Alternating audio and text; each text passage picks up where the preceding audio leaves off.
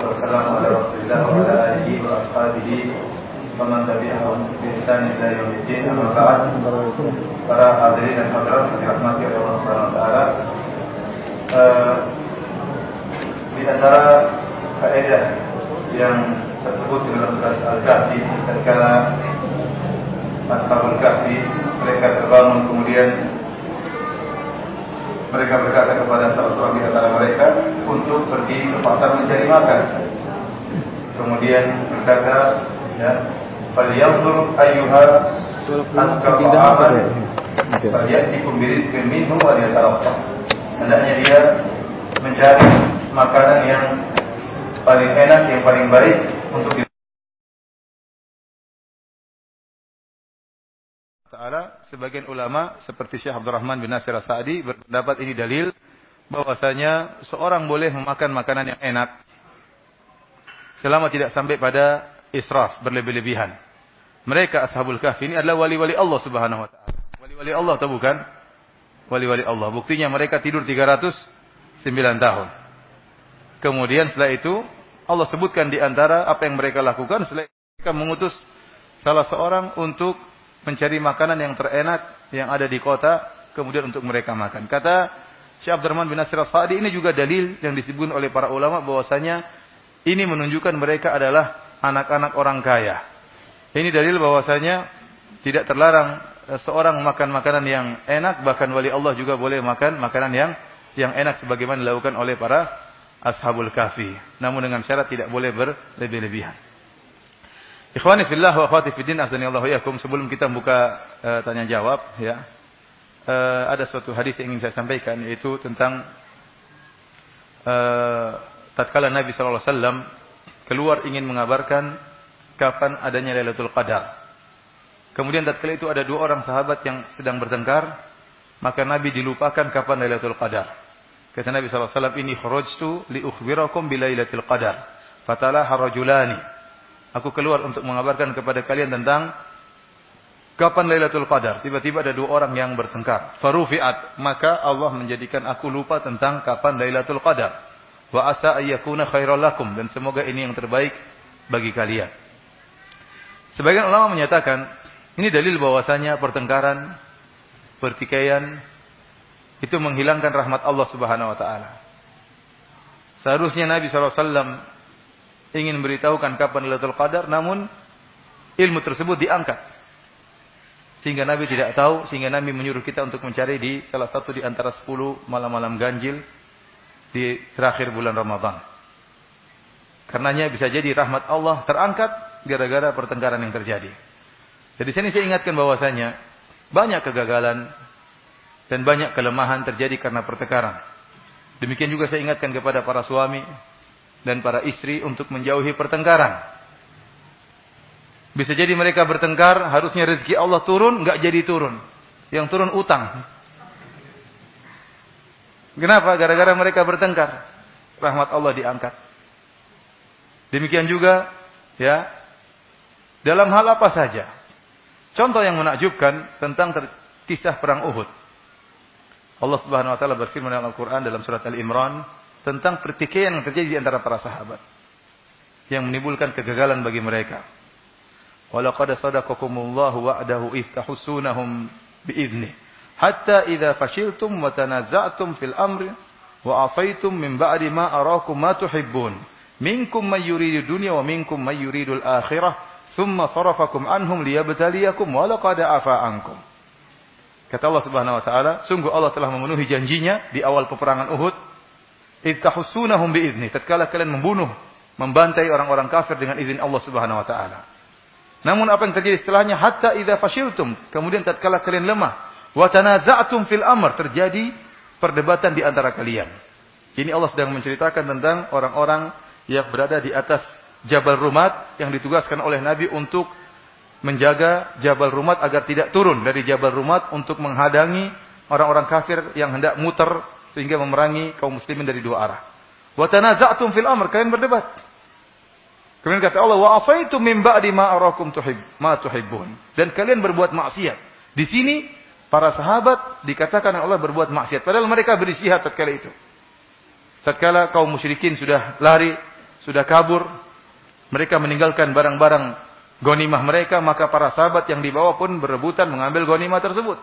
Jadi perdebatan di atas gunung. Sebagian mengatakan kita turun, kita ikut serta bersama sahabat-sahabat kita yang di bawah. Sebagian lagi seperti Abdullah bin Jubair radhiyallahu ta'ala anhu, pimpinan pasukan mana, mengatakan tidak. Ingat perintah Nabi, kita tidak boleh meninggalkan apapun yang terjadi. Para sahabat beristihad. Kenapa? Mereka menyangka bahwasanya perintah Nabi hanya berlaku tatkala perang. Sekarang perang sudah selesai, kaum musyrikin sudah kabur, kaum musyrikin sudah lari, berarti sudah selesai. Maka mereka pun turun. Mereka waktu itu bertikai. Inilah sebab kekalahan mereka. Sampai-sampai Abdullah bin Mas'ud radhiyallahu ta'ala anhu, salah seorang sahabat senior, berkata, ya, "Ma kuntu ara anna ahadan min ashabin Nabi sallallahu alaihi wasallam yuridu dunya. Hatta nazalat fina ma nazala minkum fi yauma Uhudin minkum may yuridu dunya wa minkum may yuridul akhirah." Kata Ibnu Mas'ud, saya tidak pernah menyangka ada seorang pun dari sahabat Nabi yang ingin dunia.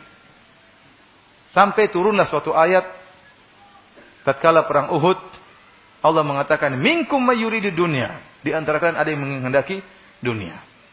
Sahabat ternyata tatkala itu ada yang menghendaki dunia tatkala melihat ghanimah, sehingga terjadi pertikaian. Pertikaian tersebut disebabkan karena keinginan untuk dunia. Namun Allah telah maafkan mereka. Apa yang terjadi bukan jadi bahan kita untuk mencela para sahabat. Allah telah mengatakan, "Walaqad afa ankum." Allah telah mengampuni para sahabat. Namun mereka pernah salah. Mereka pernah bertikai gara-gara dunia. Yang sebelumnya tidak pernah terbetik dalam hati Ibnu Mas'ud bahwasanya para sahabat ada yang menginginkan dunia. Oleh karena saya katakan, banyaknya pertikaian yang timbul sebenarnya gara-gara dunia, apalagi pertikaian dalam medan dakwah. Sebenarnya perkara dunia yang menyebabkan. Kalau seandainya sama-sama ikhlas, maka tidak akan timbul pertikaian. Tapi pertikaian tersebut timbul karena keinginan dunia, dan dunia itu banyak. Karena masalah harta, karena masalah jabatan, karena ingin jadi mudir, karena ingin jadi ketua, karena ingin yang didahulukan. Ini semua dunia. Ini semua apa? Dunia. Yang terkadang dunia tersebut dibumbui dengan alasan dakwah. Demi kemaslahatan lah. Demi inilah, demi anulah. Padahal kalau diperiksa, dicek. Ternyata karena apa? Karena dunia. Oleh karenanya, kalau antum terjun dalam medan dakwah, ikhlaskan niat antum. Berusaha untuk saling mengalah. Tidak mesti antum yang harus tampil.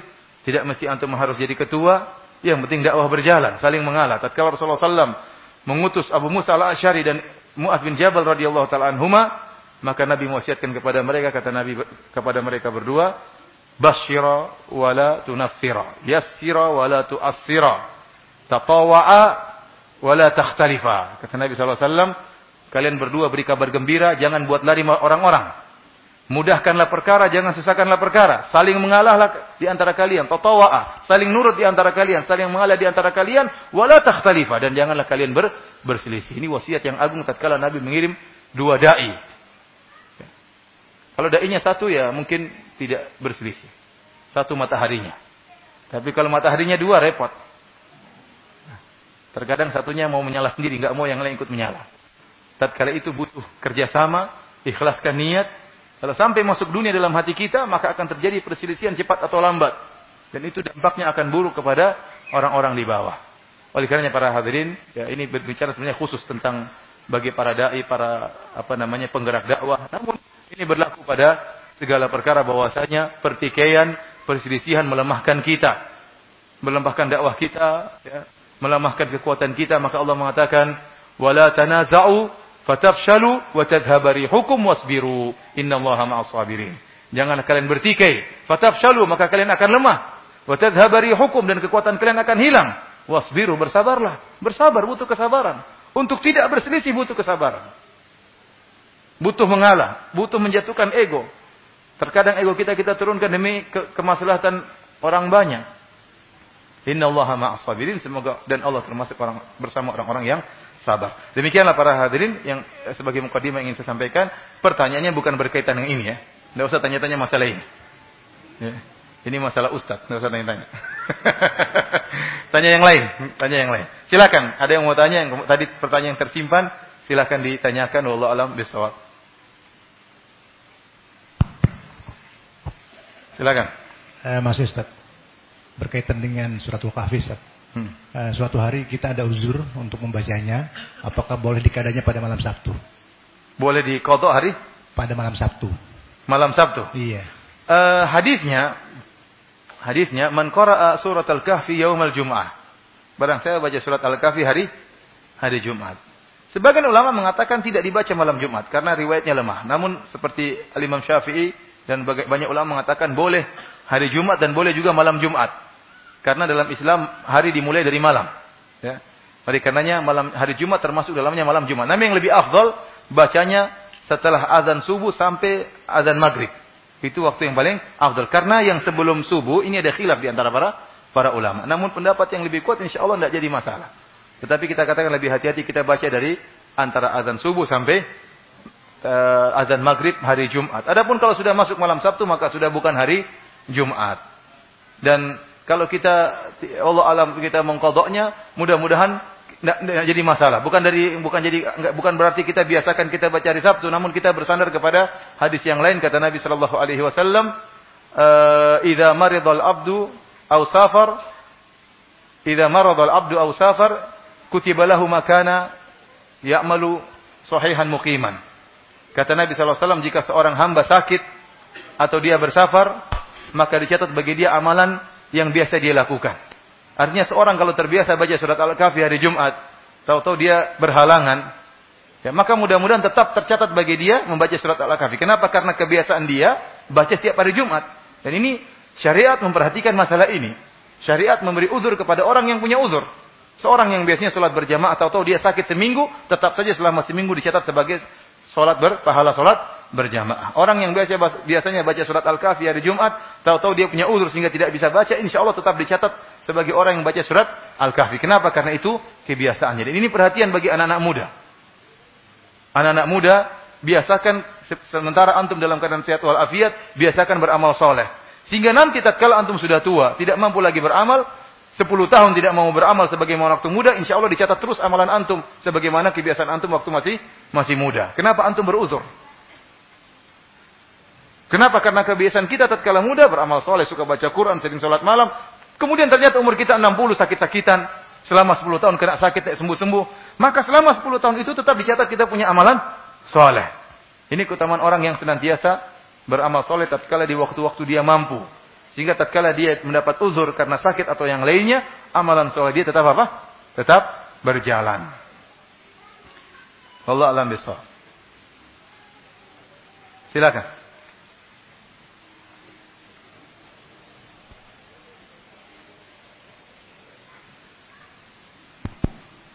Terima kasih. Tadi petang tausiah tadi petang salah tentang roh Ustaz. Tentang masalah roh yang ayat surah Al-Isra ayat 85 Ustaz. Mohon penjelasannya tentang roh Ustaz. Yang mana? Tentang roh Ustaz. Ruh. Ya, Al-Isra ayat 85. Oh iya. Allah berkata, "Wa yas'alunaka 'anir ruh." Mereka bertanya kepada engkau tentang ruh. Qulir ruhu min amri rabbi. Katakanlah ruh adalah urusan Allah Subhanahu wa taala. Wa ma utitu minal ilmi illa qalila, dan kau tidak diberikan ilmu kecuali cuma sedikit. Jawabannya cuma itu. Ruh urusan Allah Subhanahu wa taala. Yang sedikit. Bagaimana kita mau tahu kita saja tidak tahu? Nabi saja tidak bisa jawab apalagi saya. Nabi ditanya apa jawaban Nabi? Itu urusan Allah Subhanahu wa taala. Dan itu menunjukkan ilmu kita sangat sedikit. Oleh karenanya kalau orang sudah berbicara tentang ruh, antum suruh orang berbicara tentang hakikat ruh, kalau ada 1000 orang maka ada 1000 pendapat. Kenapa? Karena mereka berbicara tentang sesuatu yang mereka tidak tahu. Jadi semuanya mengira-ngira. Saya katakan kalau ada 1000 orang disuruh bicara tentang hakikat ruh, akan ada 1000 pendapat. Kenapa? Karena semuanya tebak-tebakan. Semuanya tebak-tebakan. Karena itu tidak bisa bagi. Ini di antara dalil bahwasanya ada sesuatu yang gaib yang dekat dengan kita dan kita tidak tahu hakikatnya. Seperti apa? Seperti ruh. Namun kita yakin ruh itu ada. Ruh itu keluar dari jasad. Kalau sudah keluar maka orang itu meninggal dunia. Hakikatnya terbuat dari unsur apa? Ya, bisa dipegang atau tidak? Enggak tahu. Jawabannya saya tidak tahu. Urusan Allah Subhanahu wa taala. Sedikit-sedikit pun tidak tahu. Yang kami dalam hadis disebutkan idza kharajat ruh tabi'ahal basar. Ruh itu kalau keluar mata ikut. Makanya terkadang mata melihat ke atas maka kita tutup. Kenapa? Dia ikut ruh yang sedang apa? yang sedang keluar.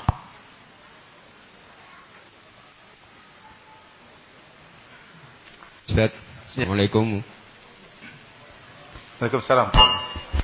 Ustadz, mohon penjelasannya terkait dengan hadis dari Abu Darda radhiyallahu an yang menyatakan bahwasanya faidah menghafal 10 ayat awal dari Al-Kahfi itu dijaga dari fitnah Dajjal. Iya. Rahasianya seperti apa Ustadz? Karena kok cuma 10 gitu ya Ustadz. Terima kasih. Assalamualaikum warahmatullahi wabarakatuh. Tadi satu tanya ruh, sekarang tanya rahasia. Sama-sama tidak tahu saya.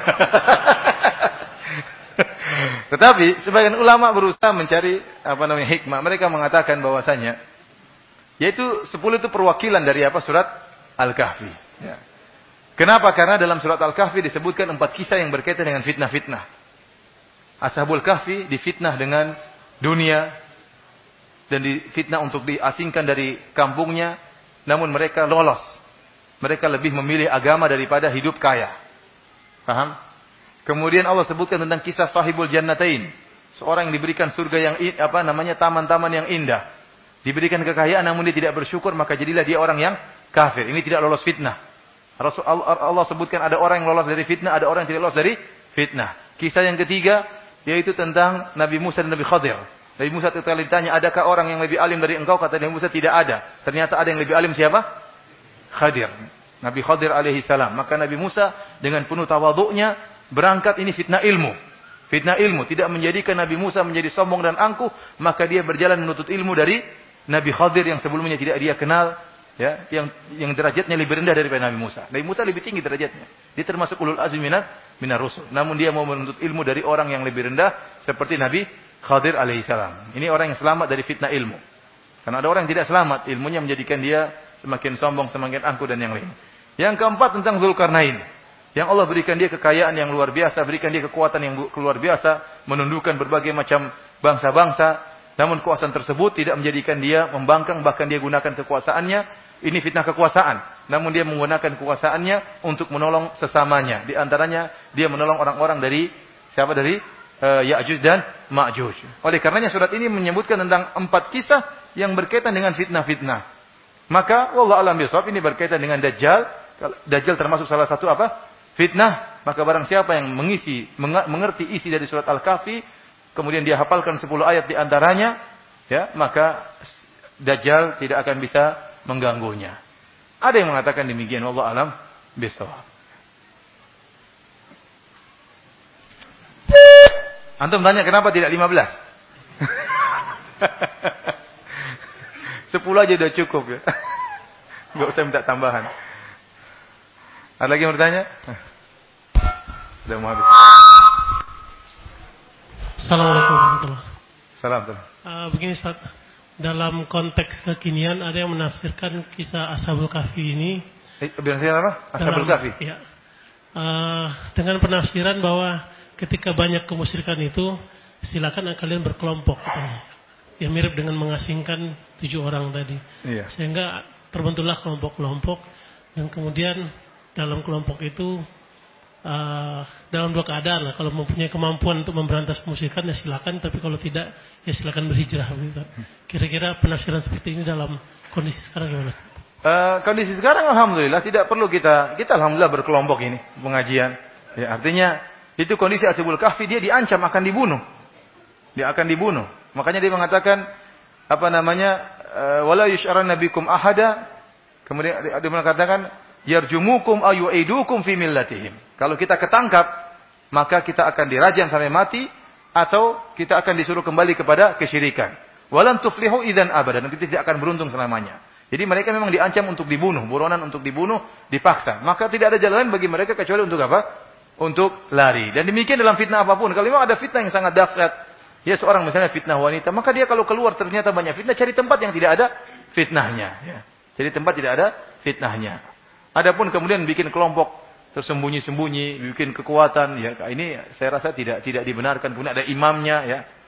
Kemudian memberontak terhadap pemerintah, maka ini tidak dibenarkan. Bentuk uzlah atau bentuk hijrah banyak caranya. Di antaranya kita tinggalkan maksiat yang pernah kita lakukan, kita tinggalkan ahlu syirik dan ikut pengajian. Ini antara salah satu bentuk menghindarkan diri dari dari fitnah yang ada. Ikut pengajian, hadiri kajian-kajian, tidak harus membentuk kelompok. Kelompok dalam artian khusus yaitu ada pimpinannya, ada anak buahnya, ya, ada pasukannya. Itu tidak harus seperti itu. Ashabul Kahfi apa bikin seperti itu? Kan enggak. Ya bikin kamu ketua yayasan, saya anak buah, enggak harus begitu. Ya pokoknya intinya mereka selamat dari fitnah. Ada lagi yang bertanya? Ada.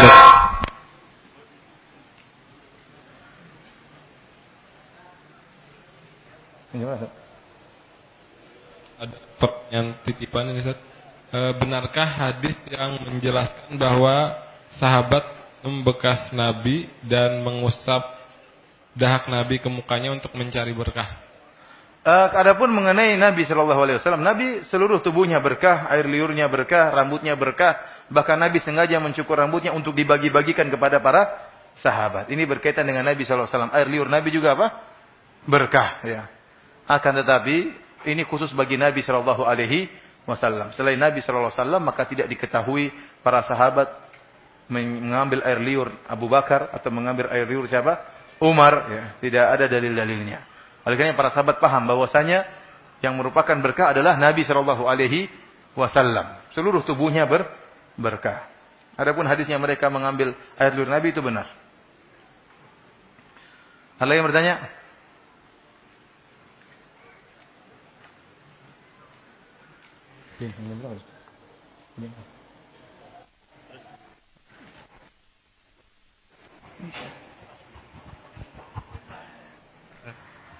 Ustadz, ya. Apakah dari manusia itu ada bisa melihat tuyul? Bukan. Wujud nyata jin, Pak Ustadz. Jadi kita banyak mendengar cerita ada orang yang pernah melihat, tapi apakah yang dia lihat itu benar-benar jin atau bukan? Yang kedua, Ustadz, siapakah Ya'jud wa Ma'jud? Apakah mereka dari golongan manakah mereka? Kalau dari golongan manusia, apakah kita bisa mengenali mereka, Ustadz? Iya. Ini pertanyaan-pertanyaan orang-orang Banjarmasin, canggih-canggih pertanyaannya.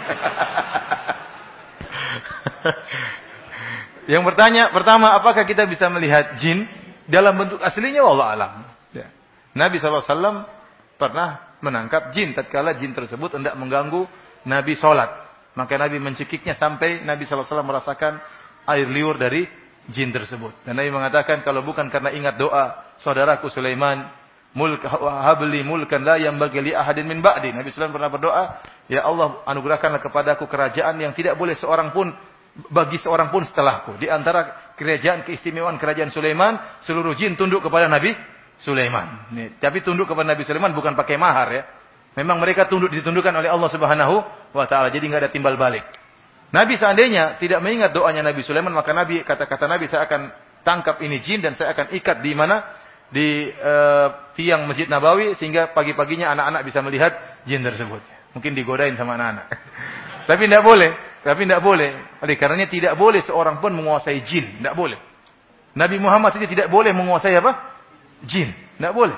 Karena itu melanggar doanya siapa? Nabi Sulaiman alaihi salam. Adapun orang sekarang yang punya khodam, mereka tidak menguasai jin, tapi mereka pasti pakai mahar. Kata istilah mereka mahar. Ada timbal balik. Ada yang harus mereka bayarkan sehingga jin tersebut mau kerja terhadap mereka. Apakah seorang bisa melihat jin dalam bentuk aslinya? Kita enggak tahu bentuk jin yang asli bagaimana. Tapi mereka, kata Allah, hukum asalnya tidak bisa terlihat. Innahu yarakum huwa wa qabilatuhu min haitsu la tarawnahum. Huwa wa qabiluhu min haitsu la tarawnahum. Sungguhnya iblis ini dan anak buahnya ini dengan kabilahnya bisa melihat kalian dan kalian tidak bisa melihat mereka. Ini hukum asal. Hukum asal. Tetapi yang bisa kita lihat tatkala jin tersebut yatasyakkal, dia menjelma. Ini bisa menjelma menjadi manusia misalnya, menjelma menjadi gendruwo misalnya, menjelma menjadi si manis jembatan Ancol, menjelma menjadi sundel bolong. Ini mungkin kita lihat. Ini kita, tapi bentuk aslinya saya tidak tahu bentuk jin seperti apa. Ya. Menjelma menjadi ular mungkin. Tapi bentuk aslinya tatkala dia sebagai jin, bentuknya seperti apa? Wallahu a'lam. Ya. Wallahu a'lam bentuknya seperti apa. Dan ingat, Melihat jin itu bukan kemuliaan. Ada orang itu hebat, dia bisa lihat setan. Gimana hebat? Tambah setengah mati, stres. Setan lihat setan, itu kan stres. Kelainan itu orang. Benar, ada orang yang katanya punya panca indera yang keenam, bisa melihat jin. Apa kelebihan dari itu? Tidak ada dalilnya barang siapa bisa lihat jin masuk surga, enggak ada. Oleh karenanya alhamdulillah Allah membuat kita tidak bisa jin kecuali jin menampakkan dirinya. Alhamdulillah kita tidak perlu lihat jin, kita baca doa berlindung daripada syaitan, sudah selesai. Namun jin terkadang oleh karenanya jin itu yatasyakkal, berubah-ubah bentuknya. Terkadang bentuk ini, terkadang bentuk terkadang bentuk Dracula, terkadang bentuk macam-macam ya. Dan itu yang dilihat oleh manusia. Dia sering menampakkan dirinya dalam bentuk suatu yang mengerikan agar ditakuti oleh manusia. Dulu di Jogja ada sebuah kos-kosan murah meriah. Teman-teman waktu itu mau sewa. Ini ada kos murah sekali. Kenapa kok bisa murah? Kita kok bisa murah? Ternyata setiap malam ada cewek di tengah terurai rambutnya panjang sambil nyisiran. Berani nggak sewa kos-kosan itu? Orang semua kabur dari kos-kosan itu. Teman-teman bingung, nekat nggak ya? Murah ini. Tapi tiap malam ada setan di situ. Saya lupa gitu tapi saya nggak ikut sewa waktu itu. Allah alam teman-teman, saya lupa. Cari kurang kerjaan, mending bayar mahal daripada pusing. Jadinya saya Allah alam tadi bisa kelihatan tidak? Tahu saya bentuk asli orang lihat jin, mana bentuk aslinya? Dia nggak bisa sebutkan bentuk aslinya. Yang dia sebutkan bentuk ini, yaitu jin tatkala apa? Berubah bentuk. Jadi pertanyaan kedua apa? Ya'juj dan Ma'juj dari mana? Para ulama menjelaskan Ya'juj dan Ma'juj adalah dari keturunan Nabi Adam alaihissalam. Ya. Adapun dalil-dalil yang menyebutkan tinggi mereka cuma 1 jengkal atau 3 jengkal itu semua enggak ada dalilnya. Ya, mereka manusia biasa sebagaimana manusia yang lain, tapi mereka diberi kekuatan yang luar biasa ya. Ada yang bilang wajah mereka gempal seperti orang-orang Mongol ya. Mata mereka agak sipit seperti orang-orang Cina ya, tapi orang-orang Cina bukan Ya'juj dan Ma'juj. Memang disebutkan Ya'juj Ma'juj jumlah mereka sangat banyak, tapi mereka bukan apa? Bukan orang-orang Cina. Alhamdulillah banyak orang Cina yang muslim ya, banyak ya. Bisakah kita mengenali mereka? Tidak bisa, karena mereka sekarang sedang terkurung. Nanti kalau sudah keluar baru kita kenal. Keluarnya kapan? Menjelang hari kiamat. Kalau sekarang nggak mungkin cari Ya'juj dan Ma'juj di mana, nggak akan ketemu. Karena memang terkurung mereka oleh bangunannya Zulkarnain. Di mana bangunan tersebut? Tidak ada yang tahu di mana.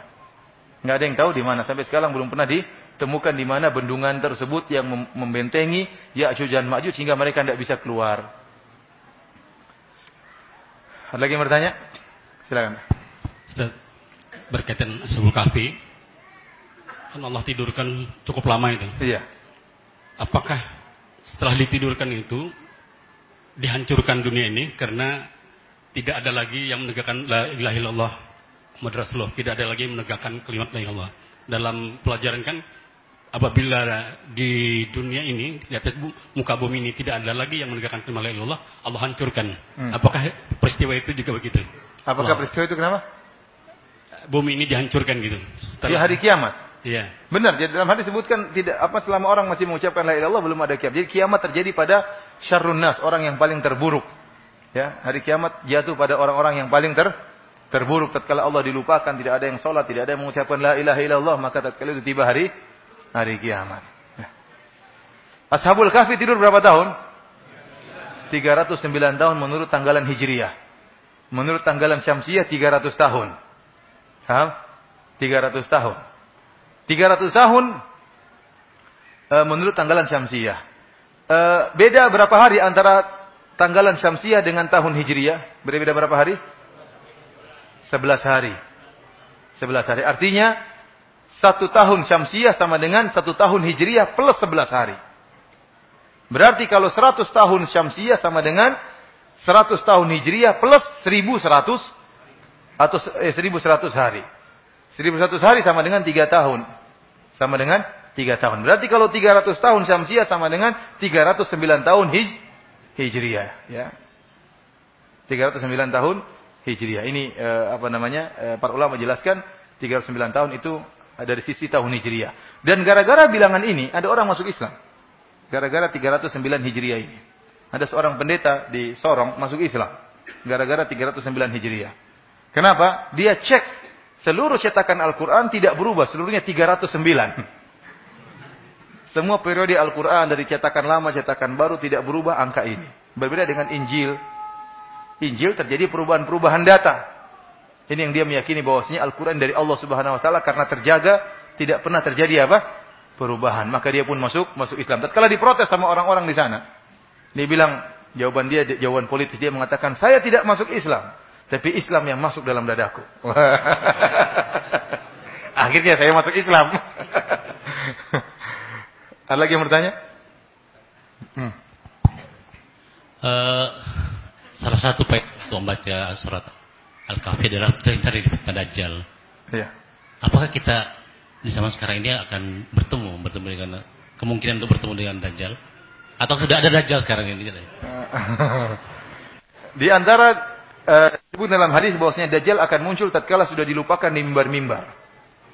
Ya, jadi Dajjal itu muncul tatkala ilmu sudah terlupakan. Ya. Baru kemudian muncul apa? Dajjal. Ya. Adapun Dajjal masih disinggung dalam mimbar, ya, saya katakan kemungkinan kita tidak bertemu. Wallahu a'lam bishawab. Ya. Karena ilmu sekarang masih berkembang, masih orang membahas tentang Dajjal di mimbar-mimbar, ya, masih belum terlupakan Dajjal tersebut. Ya. Tetapi kita disuruh untuk berlindung dari fitnah Dajjal setiap sholat. Tatkala kita tasyahud kita mengatakan Allahumma inni a'udzubika min a'udzubika min adzabin nar wa adzabil qabr, min fitnatil mahya wal mat wa min fitnatil masihid Dajjal. Kata para ulama, hikmahnya karena ada Dajjal junior sebelum Dajjal super. Dajjal super nanti menjelang hari kiamat. Dajjal junior banyak dukun-dukun, tukang sihir. Betapa banyak orang yang terfitnah menjadi kafir gara-gara ilmu sihir yang sedikit dari para tukang sihir tersebut. Gara-gara baru bisa menyembuhkan penyakit, banyak orang jadi murtad, musyrik, mempercayai dukun-dukun tersebut. Ada orang baru bisa terbang semeter, orang sudah Masya Allah luar biasa, sudah pada beriman kepada dukun-dukun tersebut. Bagaimana kalau muncul Dajjal yang super, yang mati dihidupkan, coba. Tanah tandus tumbuh langsung tumbuh-tumbuhan. Turunkan hujan langsung. Ini gimana orang tidak kufur? Sementara dia mengaku sebagai apa? Tuhan. Oleh karenanya kita terus berlindung dari fitnah Dajjal, ya. Apakah kita bertemu dengan Dajjal super atau Dajjal junior? Allah alam bisawab. Mudah-mudahan kita tidak ketemu Dajjal. Mudah-mudahan kita tidak ketemu Dajjal. Ada lagi yang bertanya? Gini Ustaz, mengenai malam Lailatul Qadar Ustaz. Mengenai apa? Lailatul Qadar. Lailatul Qadar. Seandainya orang itu dapat Lailatul Qadar, itu ada barometernya ada nggak Ustaz? Itu satu. Yang kedua, mengenai masuk surga tanpa hisab. Waktu? Masuk surga tanpa hisab. Itu tentukan cuma 70.000. Sedangkan umat banyak dari awal sampai akhir. Kayaknya nggak masuk kita ya. Nah, itu. Siapa bilang belum tentu. Jangan pesimis. Nah itu kayak mana Ustaz itunya? Apa keterangan? Terus yang ketiga Ustaz. Banyak. Boleh. Silakan nanti tapi ingatkan saya agak lupa. Yang ketiga apa? Ketiga dalam puasa ini bulan Ramadan ini pintu surga pintu neraka ditutup. Ada kemungkinan orang yang masuk surga dalam bulan Ramadan ini apa memang kenapa pintu surga dibuka gitu? Memang ada yang masuk kah? Ini pertanyaan orang Banjarmasin. Mantap. Enggak, kenapa dibuka gitu Ustaz? Apa memang udah ada yang masuk di? Iya, enggak apa-apa. Saya cuma bilang Bapak orang Banjarmasin kan? Makanya saya bilang pertanyaan orang Banjarmasin. Neraka ditutup pintunya. Iya. Itu Ustaz, makasih. Yang pertama tadi Lailatul Qadar kenapa? Barometernya apa gitu yang dapat barometer.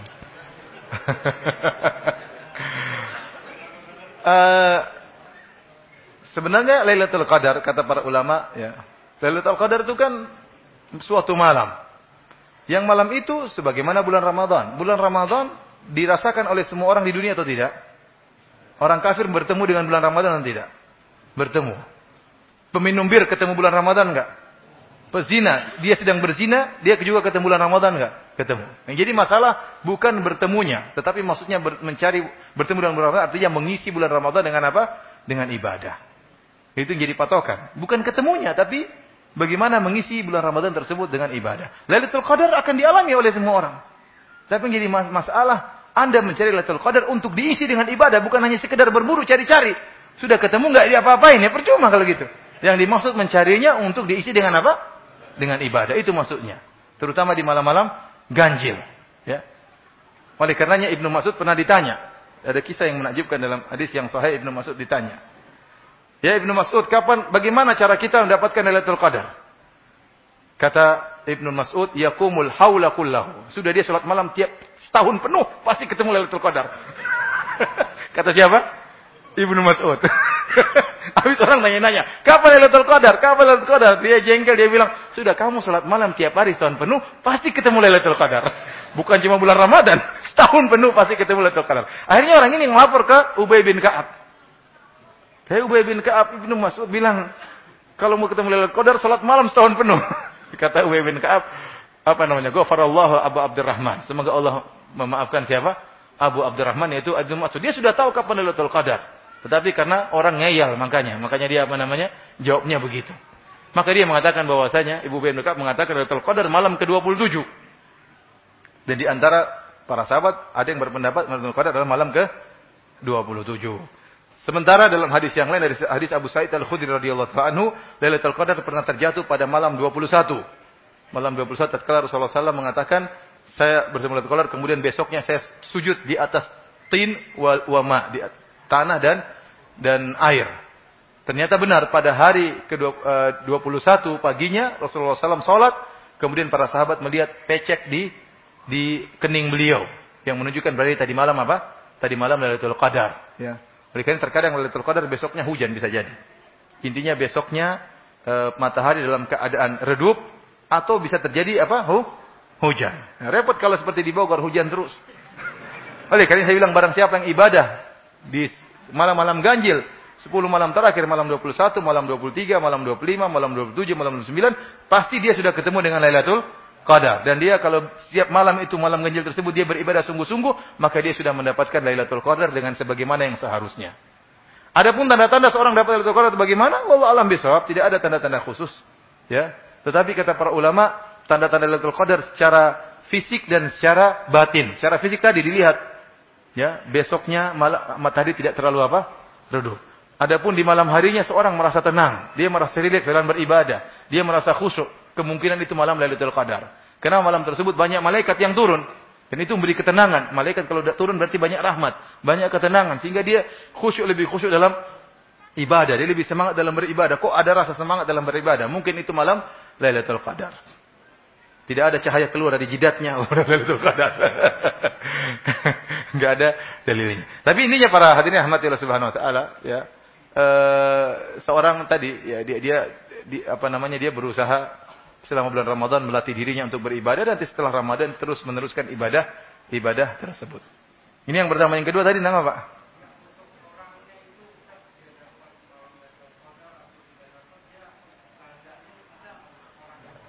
Saya bilang tadi tidak ada tanda khusus, tidak ada dalilnya Rasulullah SAW mengatakan yang dapat Lailatul Qadar keluar cahaya dari jidatnya, enggak ada. Oleh karena kita enggak bisa menghukumi. Yang jelas kita semua dapat Lailatul Qadar, kita menemukan malam tersebut. Lailatul Qadar itu bukan barang yang dicari, bukan. Tapi dia suatu malam yang mulia, lebih baik daripada 1000 bulan, dan malam tersebut akan mengalami kita semua. Namun jadi masalah, apakah kita beribadah tatkala di malam tersebut dengan ibadah yang mendatangkan keridhaan Allah? Kalau kita beribadah di malam tersebut dengan ibadah yang mendatangkan keridhaan Allah, maka kita akan diampuni dosa-dosa kita.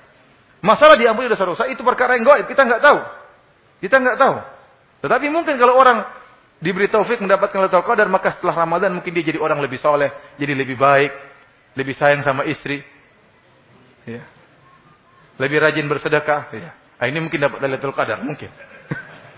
Kalau habis lebaran tambah pelit, tambah suka marahin istri, wah ini kayaknya Lailatul Qadarnya enggak dapat. Wallahu a'lam bishawab. Yang kedua tadi apa?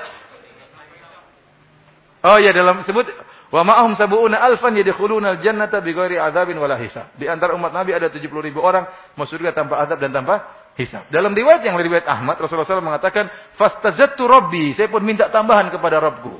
"Fazadani ma'a kulli alfin sab'ina alfan." Maka Allah menambahkan setiap 1000 orang bawa 70.000.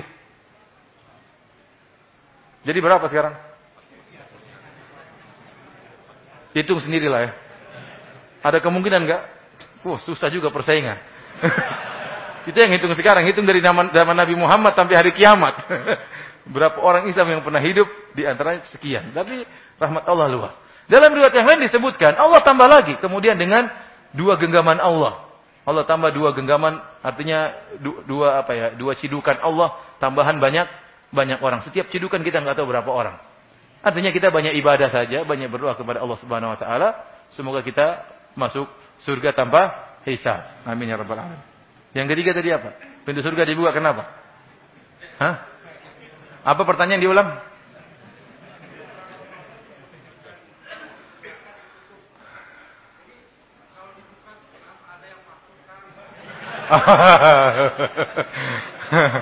Enggak, kata para ulama, pintu surga dibuka itu tanda rahmat Allah banyak yang turun kepada hamba-hambanya. Ya. Karena belum ada yang menghuni surga. Orang-orang semua baru menghuni surga tatkala hari kiamat. Kecuali arwah syuhada yang mereka seperti burung berterbangan di surga. Jadi kalau ada hadis-hadis Rasulullah SAW melihat penghuni surga, Rasulullah SAW melihat penghuni neraka, itu masa depan. Rasulullah SAW diperlihatkan tentang masa depan. Contohnya Rasulullah SAW mengatakan, "Hai Bilal, saya dengar sendalmu di depan saya di surga." Orang Bilalnya masih di sini. Iya enggak? Itu tentang masa depan. Diperlihatkan Nabi tentang apa? Masa depan. Orang Arab. Mana mic-nya biar yang lain. Sudah.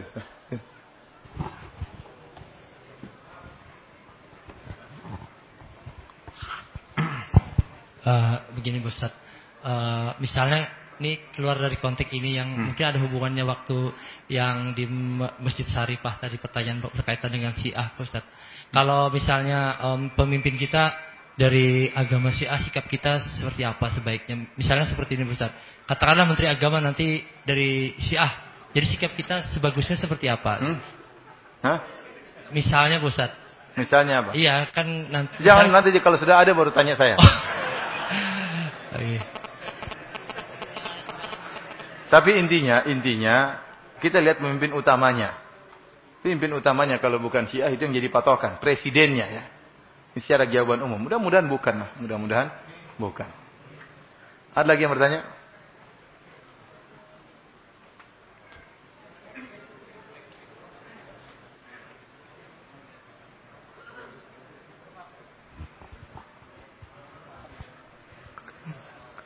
Kembali ke masalah Lailatul Qadar Ustaz. Selama ini yang saya pahami bahwa apabila kita beribadah di malam tersebut, maka ibadahnya akan bernilai seperti 1000 bulan lebih daripada 1000 bulannya. Yang saya tanyakan kebalikannya, apabila kita bermaksiat di malam itu, apakah seperti itu juga pengertiannya? Artinya misalnya kita bermaksiat malam itu, apakah 1000 bulan juga bermaksiatnya? Itu yang pertama. Yang kedua kemudian saya pernah nonton. Memang pertanyaan orang Banjarmasin hebat-hebat. Yang kedua apa lagi? Yang kedua saya pernah nonton itu Ustaz, film The Arrival. Ya, film apa? The Arrival. Apa itu? Ada film di situ. Intinya filmnya itu mendokumentasikan bukti-bukti bahwa Dajjal akan datang. Nah, di salah satu sesinya itu dibangunlah bangunan yang tinggi. Nah, katanya situ untuk menyiapkan datangnya Dajjal, membuka Stargate istilahnya. Stargate itu semacam pintu masuk lah oleh Dajjal. Apakah ada dalil-dalil tentang bangunan yang tinggi ini Ustaz? Dongeng itu. Untuk dongeng kok jadikan dalil. Jangan.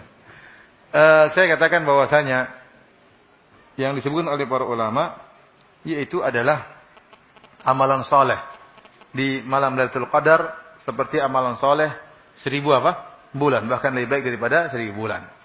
Para ulama tidak menyebutkan tentang sebaliknya. Ya, tetapi orang bermaksiat di malam tersebut tentunya sangat tercela. Itu malam yang sangat mulia, kenapa dia gunakan untuk maksiat? Bukan berarti dia seperti maksiat 1000 bulan. Atau ada orang yang tidur dari ibadah Isya sampai subuh seperti tidur 1000 bulan. Ya enggak.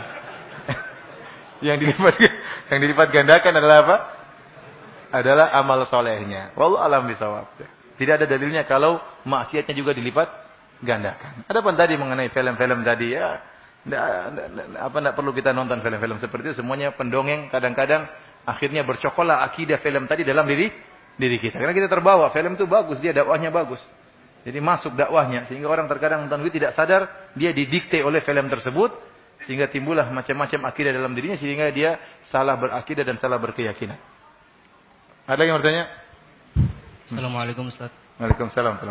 Pertanyaan saya, ketika kita melakukan konsisten dalam beribadah, ketika kita uzur, kita akan dicatat melakukan amal tersebut. Tetapi jika kita bermaksiat, bagaimana itu, Ustaz? Dan kedua, pertanyaan titipan, apakah anjing Ashabul Kahfi tadi akan masuk surga? Apa?